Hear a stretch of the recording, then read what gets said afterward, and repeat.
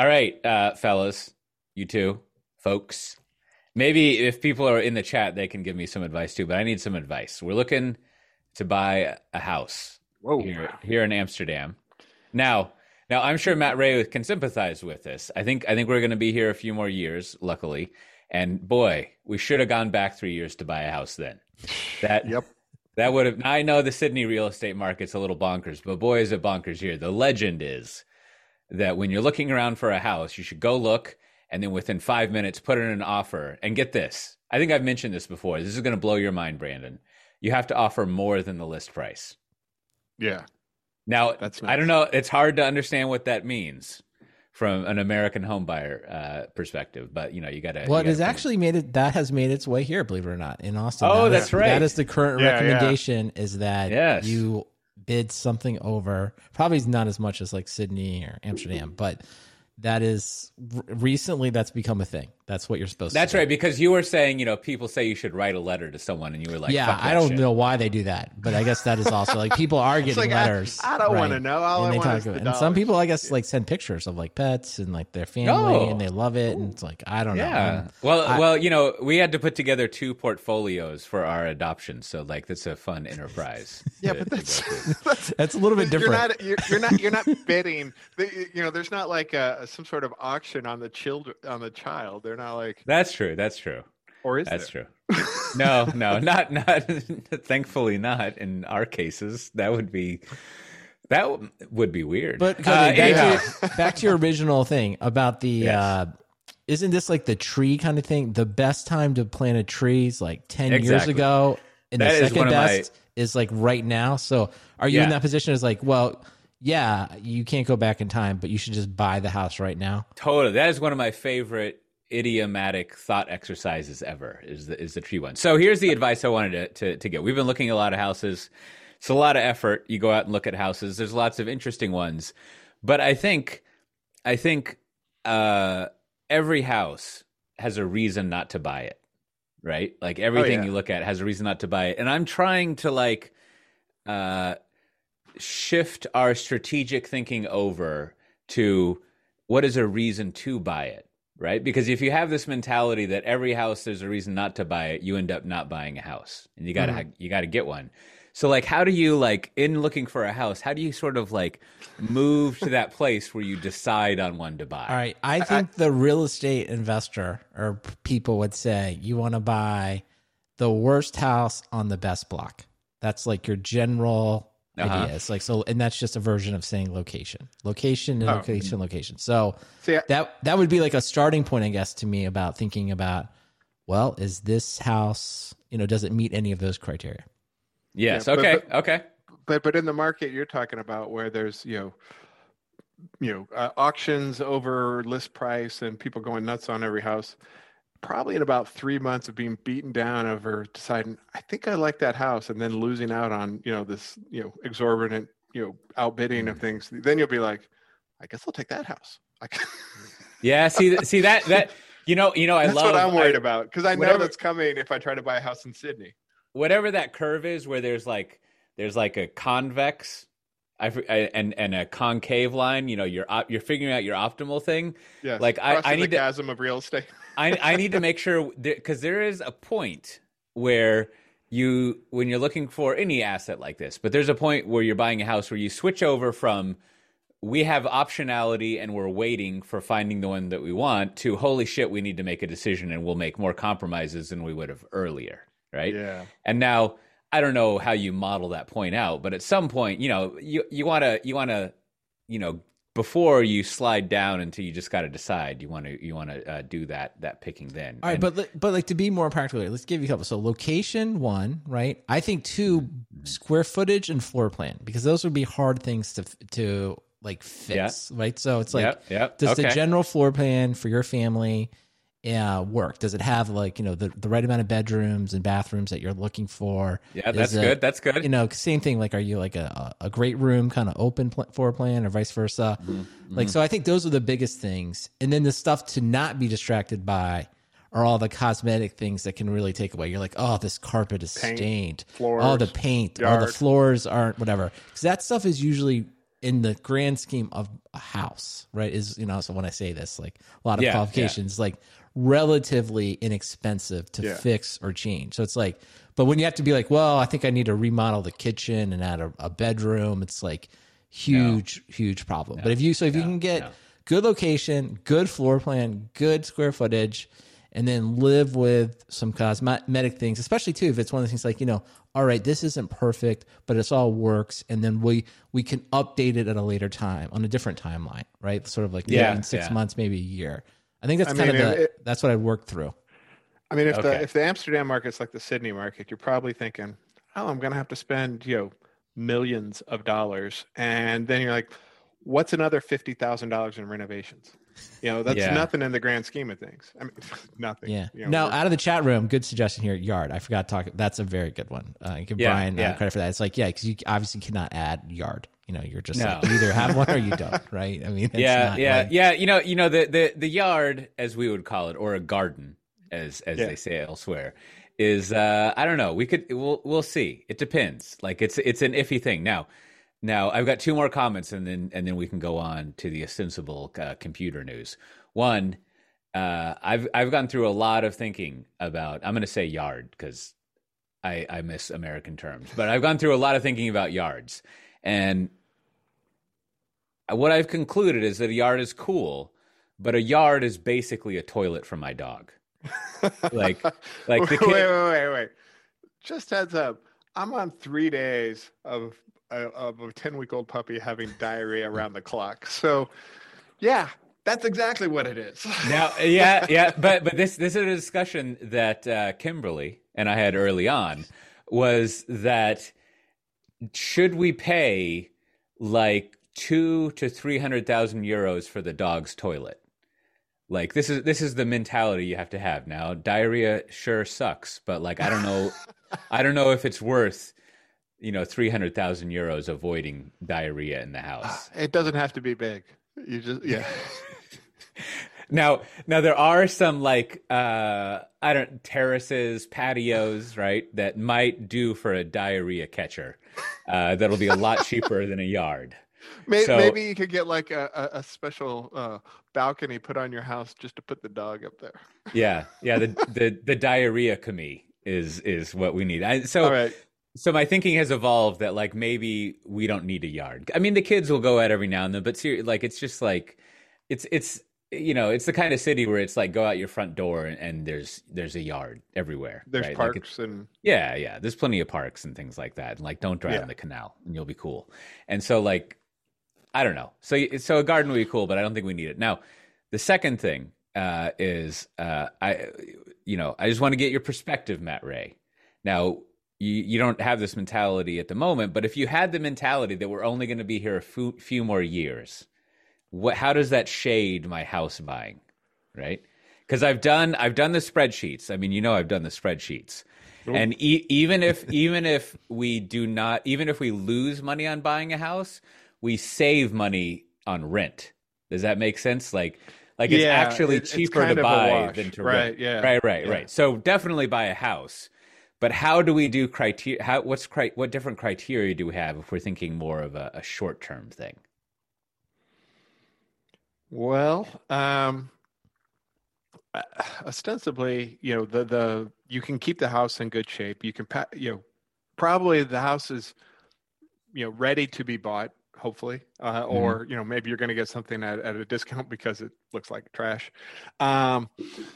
Then you're going to put the money in to like make it nice for you to live in, and as long as you keep it up, you can probably think, well, this will be okay to flip in 3 years and not lose money. I do think I would emphasize location a little bit more, like because in 3 years you can kind of say to yourself that we're not going to get it, maybe the house perfectly. We're not going to make investments that maybe we're going to be here a decade plus, right?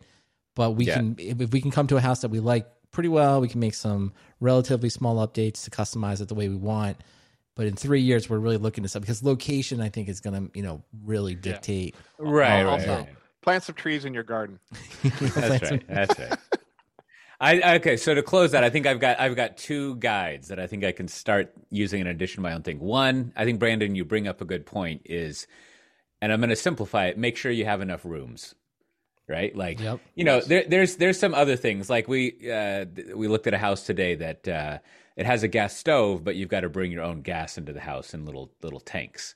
And it's just kind of like, I don't know, man. That's a lot. Yeah. Like I fucking hate these induction stoves. Let me just lay that out there. These induction stoves can die. I do not like induction. Like I totally know how to use it. I'm used to it, but it's just like, I might as well be wearing like, polyester bell bottoms on my head. Like I don't want that. It's better for the environment. Oh, for fuck's sake. Yeah. I mean, I hear you. I would rather cook less and use a gas stove to save the earth than like have to use an induction oven. It's as if fucking cyborg cooking. It's like so weird. Like anyhow, but you got to have. This is the same rant people had about microwaves 50 years ago. Yeah. What does that guy call him? The Tucker fucker? Like, anyways, the Australian chef guy. I got to look up what the microwave. He's got a good video on microwave cooking. Wow. So number of rooms, and then I think this is not something that I would consider, but I'm going to slightly modify what you're saying, Brandon. Is in a city like Amsterdam, if we are only thinking in like the short term, which is to say not a decade or more, like we should we should consider location, right? Because part of what you want, this was early Matt Ray thinking, is that like, hey, we're in Sydney. We should pay as if we're not pay a lot, but like it's okay to like pay a little bit more money to like be in Sydney because it's interesting. And now I've like, I'm stuck in this, expensive lifestyle. Kids are all in the right schools and, can't leave and got amazing views of the ocean, but talk about enterprise lock-in. This episode is brought to you by StrongDM. Managing access to infrastructure is hard. Databases, servers, web apps, Kubernetes clusters, and they all have different ways of managing access. Meet StrongDM. It's a proxy to manage access to all infrastructure. Need to give the marketing team access to BigQuery and GCP? Done. Does an engineer need access to customer-hosted Windows servers? No problem. DevOps needs to open up an interactive shell on EKS? So easy. And it just works. Admins, you can easily extend your identity provider to infrastructure, automate onboarding, offboarding, and moving people within roles using Terraform or the API. And your end users love it because there's zero change to workflow. StrongDM is trusted by companies like Hearst, Peloton, and SoFi to manage access. Start your free 14-day trial today with no credit card required at strongdm.com/SDT. That's strongdm.com/SDT. And of course, we thank StrongDM for sponsoring our show. All right. Well, there's been a lot of funding of companies. Yeah. I don't know if there's any D+ rounds in here, but there's all sorts of rounds coming in here. Big valuations, and I think an ongoing theme that we've been developing here is that $1 billion actually isn't that much money in the world of tech companies. Well, especially if you're buying real estate in Amsterdam. Man, can you imagine the suite and be like, I own that. I mean, $1 billion is basically like 200,000 euros. If you're gonna be like, I'm gonna name that Cote Plots. That's right. Here's a pro tip. When I was doing my spreadsheets of doom, there's a great Google Sheets function that will do real time currency conversion, and so it's fun to have you're converting from dollars to euros and everything, and then every now and then you'll look at your spreadsheet and it just changes. Because like the exchange rate has shifted. Oh wow! Yeah, it's quite invigorating. Anyhow, so Stripe is like valued at 95 billion. Airtable valued at 5.7 billion. Docker got some funding. I don't know what their new valuation is, but it's just like it seems like you just get valued at $1 billion or more, multiple billions, and you're cool. Is the new Docker $1 billion? No, not yet. I think it's still. They'll get back. It's coming back. Maybe get back. But I do think as we talked about like real estate evaluations. It's like, because I think, we all, work together, right during the whatever, the 2000.com crash. So it's like, part of me is always kind of, I think you're sort of always, if you will, scarred by your previous experiences. And it's like, things do seem so incredibly, highly valued at this moment. So part of me is always a little bit like, oh, seen this before. But if you take something like Stripe, right, and you think, well, no, the reason it is this high is that they have essentially tapped into essentially like every payment, or they're on the verge. They feel like they're on that verge of like every online payment that is happening now, or some incredibly large percentage of them are going through Stripe. So it's a sign that like, there's tremendous value in money flowing in there versus when we go back in time and it was, all the cliches of the .com crash, right? It was like eyeballs and like page views, and there wasn't really dollars, right? That was the thing that we found behind it. So I find myself like struggling between, I've seen this before, everything's overvalued, versus like, no, what's coming to fruition now is the actual, Mark Andreessen and stuff that people were talking about for a long time. It's like, no, now some of these companies are actually taking out huge parts of the financial services, and that's why they're making so much money. I think that's true. And like, I think the only ridiculous startups you see nowadays are ones that like don't actually sell anything. Like those are the. Are we gonna talk about Clubhouse? Even in like the consumer tech area. So yes, there is that. But in the consumer tech area, you're sort of like, I don't know, advertising, right? Like eventually, just like that could be a thing. Or, in the, your company is a feature category. It's like someone might acquire you, right? In which case, it's like the business model is just like an exit. It's an investment, right? Doing something. But it does seem like, especially if you're like in a financial startup, right? Like whether you're payment processing or whatever, then it's a little more straightforward. I mean, it's still a huge risk, right? That the people investing in it are making, but it's like, we're going to handle like trillions of dollars of cash, like whatever. Like it's going to be more straightforward than like, I don't even remember the ludicrous startups, right? We're going to sell sweaters online or something. Like it just seems right. Well, the one always people joke about is like pets.com, but then eventually it came true, right? Eventually, Chewy way too early. So, it just wasn't Pets. Yeah. So yeah. I mean, well, like all e-commerce things, eventually it came true, and it was Amazon, right? Like Amazon is the YouTube of YouTube thing, right? Like where this is. I think this is a Ben Thompsonism where he was like, oh yeah, this startup said that they were going to be, or no, that's what people said about, was it Quibi? It's sort of like, this is going to be the short form video of, version of YouTube. And the quip was like, no, YouTube is the YouTube of YouTube. Which I guess oddly enough has been misproven. Is it disproven? With like TikTok might be able to disprove that they will become the YouTube.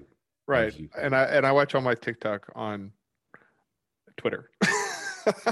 yeah. There's that too. But now I do think I think everything, though, the one wild card in all this, the other one that's happening is Coinbase, right? So basically, the bank or, holding for all major cryptocurrencies, like that is, to me, this remains like, I don't know what to make of it. I don't know what to make about any of it. It's like, that's the one that like in 10 years from now, it could be like the pets.com kind of discussion where we're like, what were people thinking? That was crazy. Or it could go on to be worth, whatever, quadruple what it is now. And it's like, I can't believe I can't believe you didn't see it. Of course, this is a currency of the future. Like I have no idea. And that's the one that I've all the crypto stuff. I'm just, every time I read about it or I learn more, I feel more confused. So I have no idea what to make of it.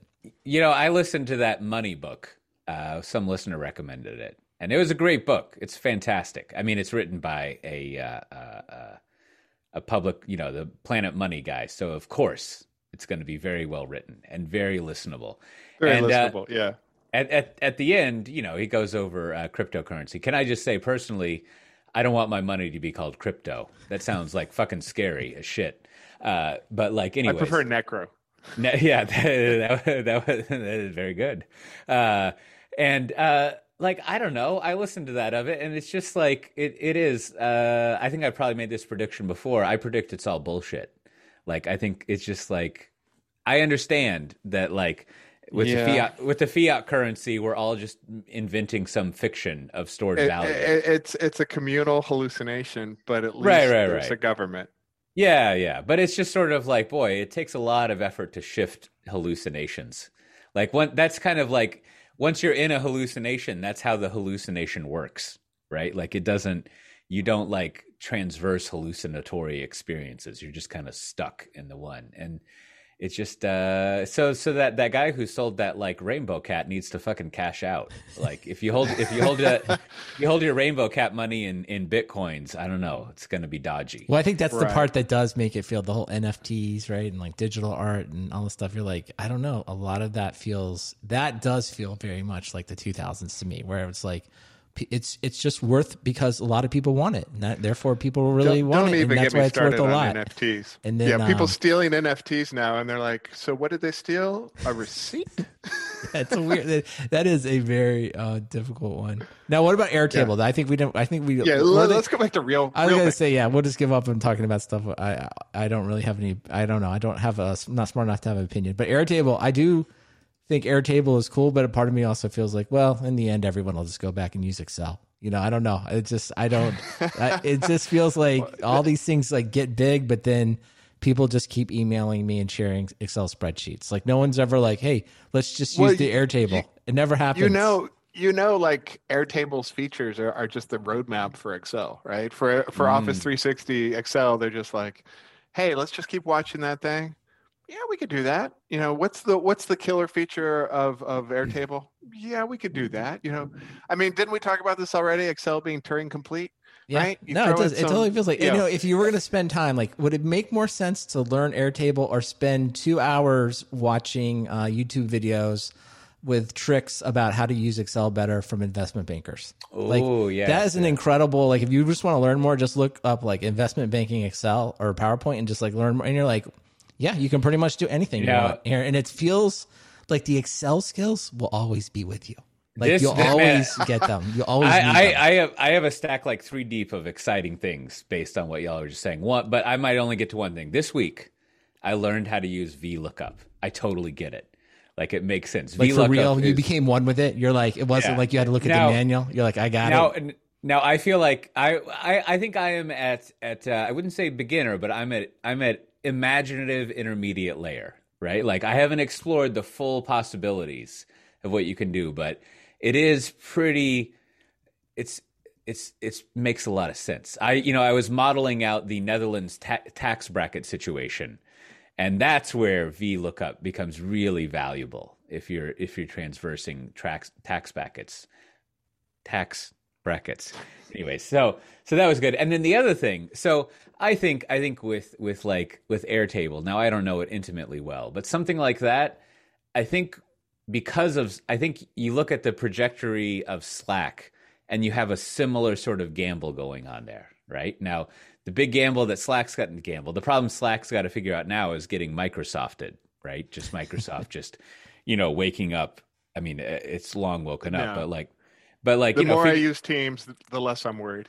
Yeah, right. So that would be the magic of Microsoft if they take advantage of everyone has it, yes, but also that it doesn't suck. Like that would be really good. Slack feels all right because they sold out to Salesforce, so they're in a nice place, and seems like they got a lot of money. And Salesforce, but Salesforce also bought that chat company, and no one ever uses that anymore, right? Chatter. So it's not. One? Yeah, was that what it was? Yeah. Exactly. It was not good. Yeah, it didn't go well. Yeah. And so now the other thing I was excited about is I logged into every now and then I like to go to the Office 365 dashboard to see all the apps. And Brandon, they have some app in there called Booker or Book. Booker. And it's a way to externally show your calendars and allow people to book time with Really? you.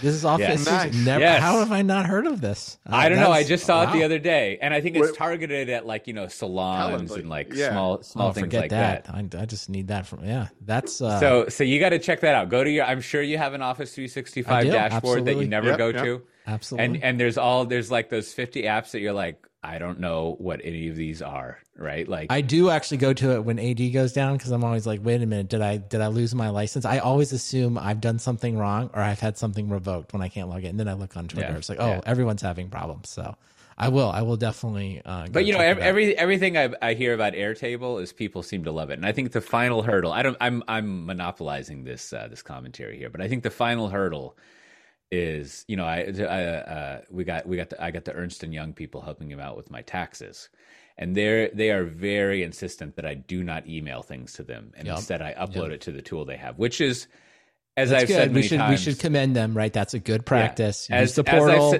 Secure documents. We're all in favor of that. Sure. I don't think it has 2FA though. I haven't really checked, but whatever. We can't we're not all perfect. Like I dig it. On the other hand, it's very annoying. Yes. Right. For example, I wanted to share a Google spreadsheet with them, and they're like, "No, we can't log into Just that." no. Yeah. And so I think that is the hurdle. Like once Ernst and Young uses Airtable. That's never happening. Then I think the crime's You know what? Then you've made it. You might as well. You've killed it. It's never. It's never going to happen. Airtable is this. I mean, my impression of it is it's kind of existing in the space beyond like. Excel didn't seem like the right tool when you started, so you went to Airtable, and it turns out like you probably could have done it in Excel. But also, like if you're over in like Salesforce land, there's a way to do a lot of what Airtable's doing. Like I'm thinking about like some of the sales reports that, are automatically updated with, different things.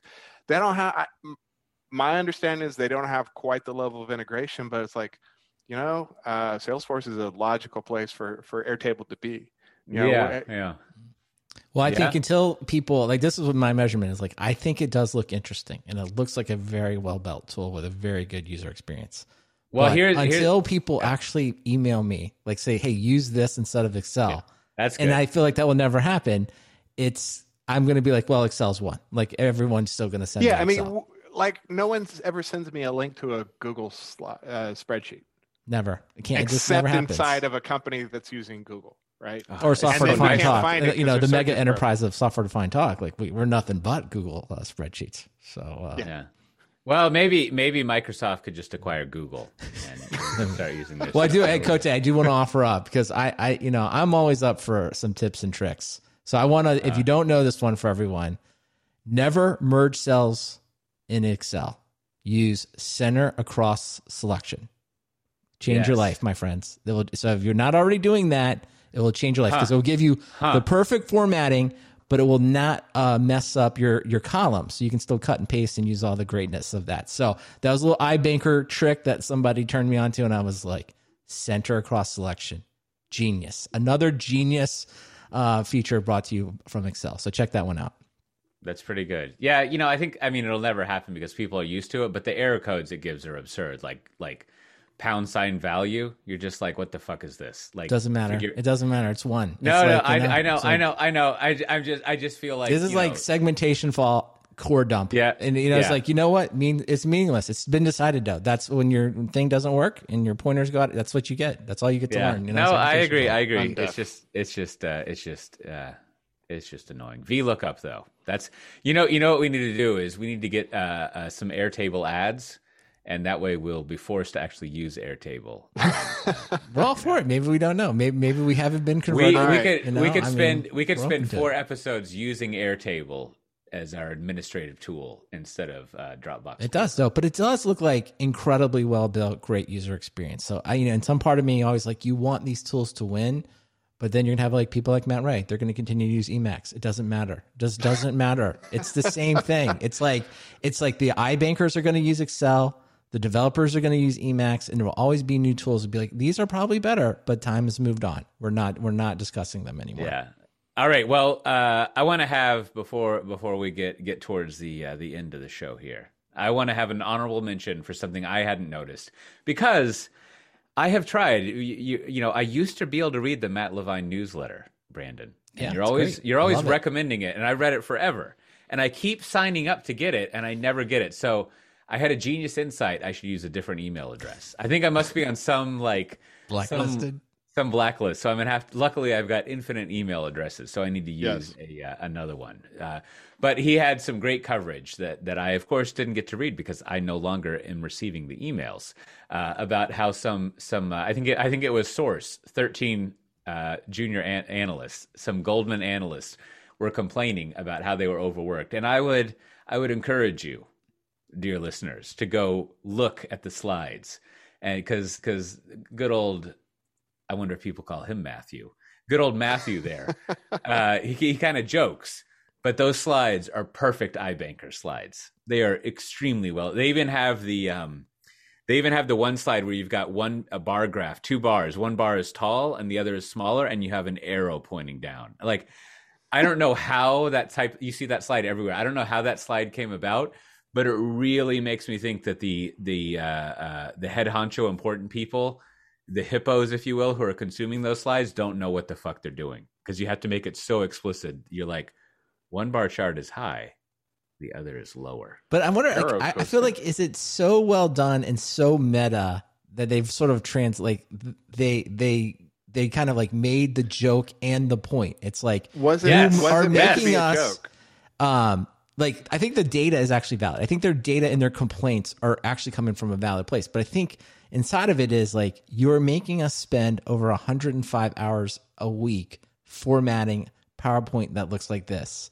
This is a good point. Yeah. And it is not pleasant. And it's like, and I think that's sort of like why it's both fun to make fun of, and it's also I'm paraphrasing, Matt Levine's column here. It's just like, well, you're going to make tons of money, and this is kind of the trade-off, right? That's kind of what the gist of it is. But at the same time, right, it's like, it's stupid. Like, and I think, maybe this is why it sort of resonates more broadly. It's like, lots of people are spending lots of time formatting PowerPoint, and like, we would probably be okay if we spent less time doing it. Exactly. So I think in a way they kind of make that point, if that's what they're trying to do by making it the perfect Goldman Sachs PowerPoint, I think is very well done. That's very subtle. That's what they were going for. And just I should have summarized it. Is basically some analyst, they made a presentation about how they had to work too much at Goldman, and I don't mean that in a snarky way. Like, it does sound pretty horrific, and I've in small stints back when I worked on strategy, I would be in a similar situation.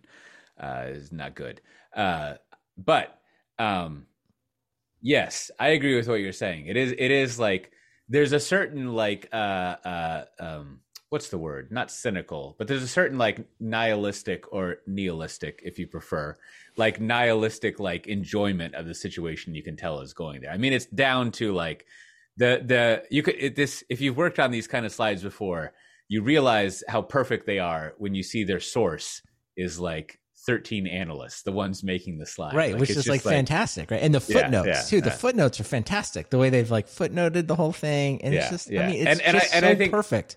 I think you got to the point, to the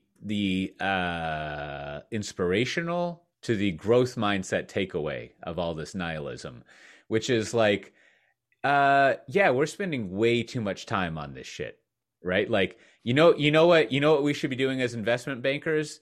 Doing good deals, right? Like, we should get a buyer who is going to pay a lot of money to a seller, like whoever we represent. We should make sure that person profits. Yeah, we should broker big deals between two parties that want to do it, and we should take a fee, and we should spend our time doing that, and we should not pretend that incredibly well-formatted PowerPoint slides affect that outcome. Yeah. And there is a lot of, I mean, it's all brand, which is fine. And Matthew in his column makes this point that like, it is I forget what this kind of signaling is. It's, I guess, the idiom for it is brown M&Ms, where like, supposedly Van Halen like would say no brown M&Ms and the writer, which is just a way to see if people are paying attention to other stuff, which, whatever. But like, also they probably, enjoyed it if they brokered a good M&A deal. Yeah. Like, despite their, you can eat all the brown M&Ms you want if you make a good deal. But I do think, the other part of this that I think we have to like call out is like, I think some savvy social media use here around, hey, like we probably, like if they think about it, these 13 people, can probably not walk in and have like a frank conversation with their various partners and say, we really don't like this work environment. We don't want to, this is too much. Mm-hmm. Like, maybe, they would kind of get glad handed, maybe get yelled at, who knows? But if they're like, hey, the way to get some attention on this is like, why don't we make this PowerPoint? One of the major influencers in financial journalism, Matt Levine, let's get him to write about it. Right. And it's going to get a lot of attention. And so they probably got, to me, it's like, I don't know, maybe they're going to be all fired or something. There'll be some retribution here, but, and if that's the case, maybe it doesn't go out, but like they definitely made a point. Like I bet you the CEO of Goldman read this, today. Right. And you think about like, if maybe you have a complaint or someone is trying to get something across in your company and it's like, this is a pretty good way to make a point, and now I don't know. But do they, the question, the $1 million question is, are they there in a year? Well, if you read the slides, they have a whole slide on that. Very low, very low. If things don't change, that's what the slides say. If things don't change, response. Leaving, right? Okay. Are they there in 2 weeks? Yeah, no, I think that's. The real question is retribution. Like, did the 13 people make it through? Yeah, is Goldman Sachs a learning organization? Is there going to be a blame postmortem on this thing? We don't need to generate more tweets talking about how we don't know what we're talking about. That's we got enough. We got that covered. But this, I have to say though, this kind of passive aggressive complaining really resonates with me. This is the kind of style of stuff that I'm more familiar with than the blameless framework. And again, it is back to the blameless section of Twitter where they're all shit posting on Goldman, and they've all got sock puppet accounts, and there's probably some. But I'm just saying, I just relate to it. I know that makes me a bad person, but I relate to it. I'm like this. I relate to it. I've never done this. I've never had enough creativity to actually do something like this, but I've been like, this I can get behind. This is the kind of stuff I would be thinking about if I was smart enough. I agree. Like the only one surrealistic slide thing that I think I mentioned this before that I did when I was working on this stuff, with Prabhakar, is we would in the footnotes every now and then say source me, right? Like, and that like sometimes you would do that. But I have two things to close this out. One. Oh man, I'm forgetting the both of the things. We'll see. I'll talk about the second one and see if I remember it. What I think the conclusion we all have from this is sort of like saying, it's absurd, but like I almost feel like you should make your own fucking slides, right? Like logistically and blah blah blah, so forth and so on, right? Senior vice president of iBankers in the hot tub smoking L's, like. They're going to have staff to make slides, but like, if you're not making your own slides, like that's not cool. Like making slides is super easy, right? And like, it's not a big deal. And you can have a content team to clean them. Yeah. Right. And exactly. You can get people to go in there and there's probably people who enjoy that who aren't iBankers. Yeah. You don't you get people who are like, don't use merge cells, use center and selection or whatever. But and the other issue is that when you have someone else make your slides, then you have to like learn the slides, and they're going to get the slides wrong, and it's just like, again, I want to emphasize, making slides is not hard. Right? Like it's really, really easy if you know what you're talking about. And if you don't know what you're talking about, then you're scamming people, right? Like, wait. This is Goldman Sachs. No, then you're sort of like not, I don't know anything about them. I'm going to take it apart from that. But like in my experience, like on both sides of this, right? So when I've seen people who have slides made for them, unless they have been in the room the whole time with the people making the slides, they don't really like know what's going on. Like I've worked with several people where like I'm in, like they may not be making the slides, but they're in that room there, like doing them with you. That's a whole other story. But like, or when you borrow someone else's slides and you merge them into yours, and then you're given the presentation, right. You're like, and I don't know. Next. So that's the other side of it is like I have been given slides before that I did not make. And that's just like feels filthy, right? Like it doesn't really, like it's not cool. Like and also like usually if someone is making slides that are given to you, you've got to like mess around with them and fit them to how you want to talk and all of that stuff. So it's like, man, it's really easy to make slides.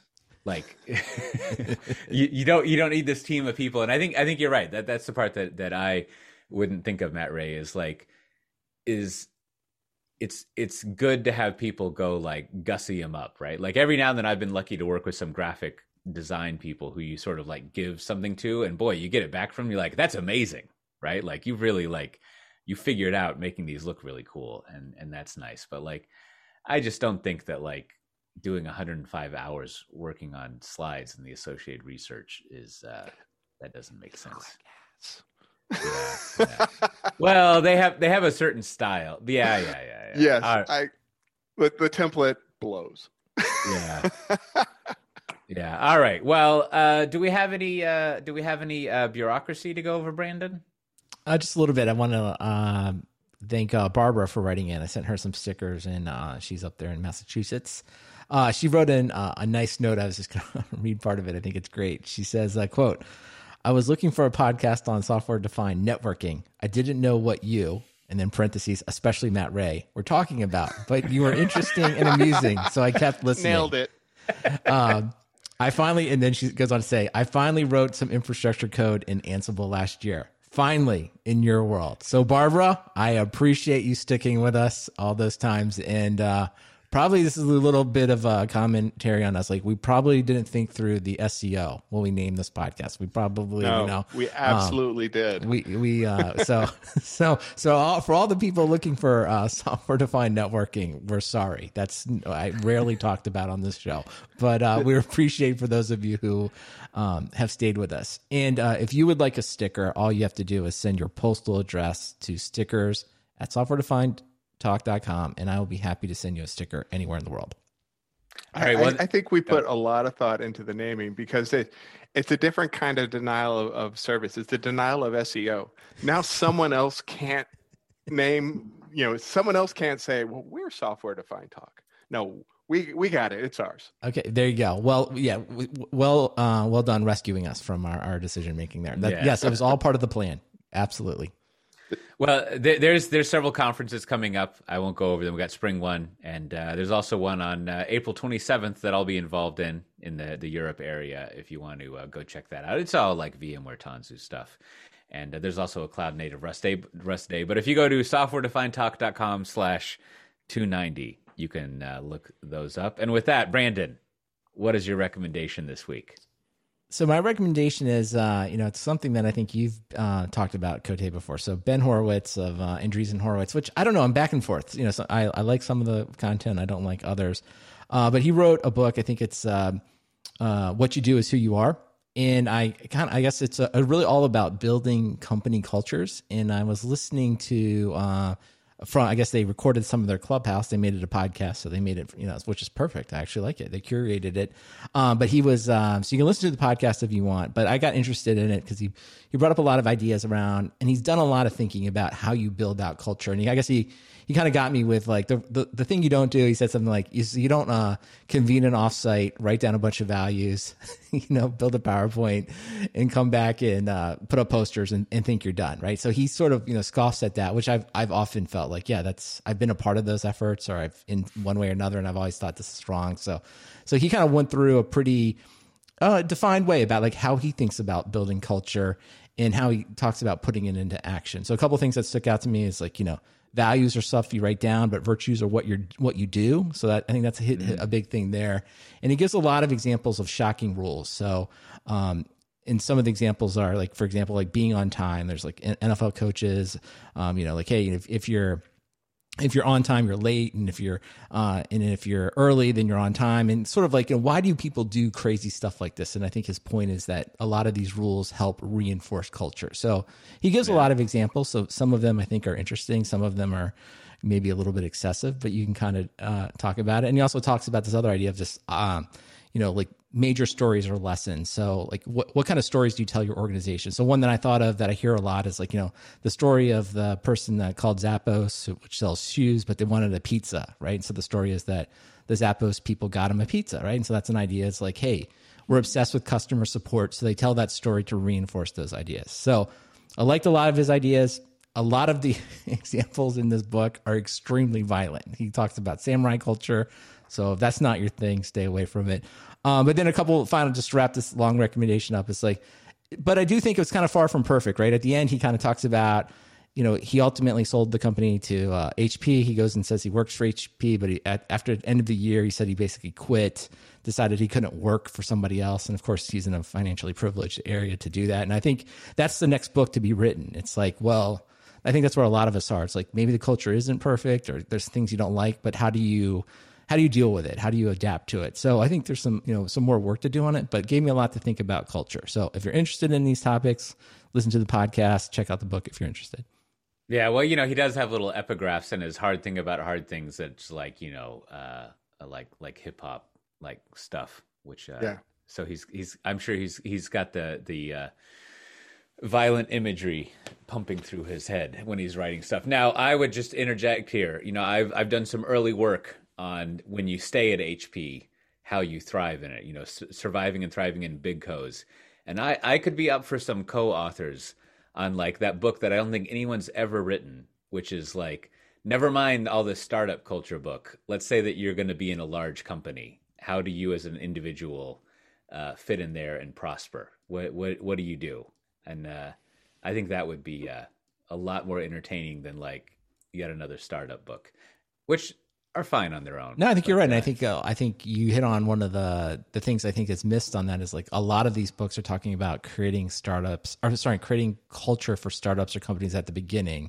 And sort of this idea of like, what does culture look at large enterprises over a long period of time? And I think that part is, I don't know. I'd be, other than you, I don't know, like who's written, like, I guess it's like, what are the definitive books on that? And like, to your point, maybe you're the one writing. Well, there's my favorite, Moral Mazes. And then there's also the CIO in Wolf's Clothing. I think those are the only two that I know of. And maybe we call it something like, I'm just going to spitball here. We might call it like No Exit, After the Exit, like something like that. Exit. Wow. We'll workshop that title a little Final bit. Solution to. We got some. We don't have to decide on it. It's not like a name perfect like software defined talk. We have to maybe like iterate on that one. Yeah. No, thank you. Yeah. Yeah. If I was being really cynical, we could call it Stop Trying. Like that. That might be. Or Cash. I had a podcast for a while called Cashed Out, which is kind of a pun. And anyways, how about yourself, Matt Ray? What do you have to recommend? Well, I during my sabbatical, I actually had a sick day. I was not feeling well, so I laid on the couch and caught up on my movie watching. And I watched 1917, and it's pretty good. Cinematographically, visually it's very appealing. A lot going on. Not a great script. I mean, not a lot of character development, but I enjoyed it. And I watched that back to back with Thin Red Line, the Terrence Malick movie, which actually is one of my more favorite of the war genre movies, which has a fascinating. If you don't know about it, it's Terrence Malick is this acclaimed director who barely ever did anything. And everybody wanted to work with him, and like half of Hollywood's leading men wanted to be in this movie, and half of them were filmed and half of them were left on the cutting room floor. So it's got a fascinating backstory where like George Clooney has top billing and is in the movie for 1 minute. Anyway, it's a really good movie visually, and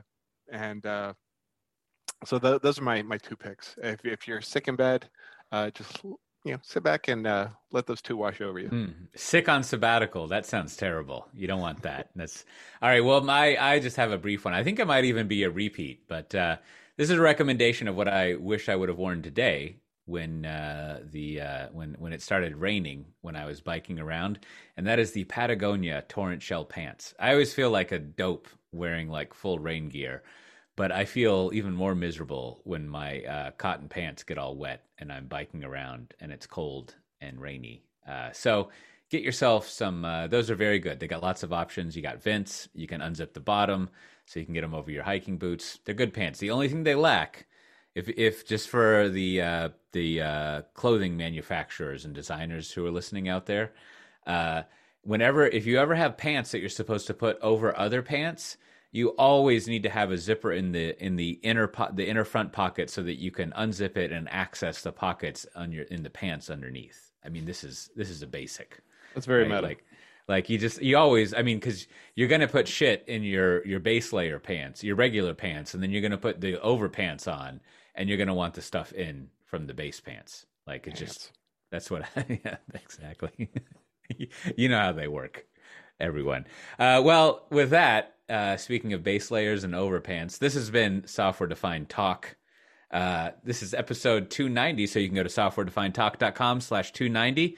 There's a whole lot of stuff we didn't cover. You should join the Slack channel. And with that, we'll see everyone next time. Bye-bye. Bye. Oh, no, it's not working. Of course. Fucking internet. This is like every home automation demo of all time. It's like, oh, wait a minute. It doesn't work. Oh, there you go. There we go. I could turn it off. It's like internet of shit.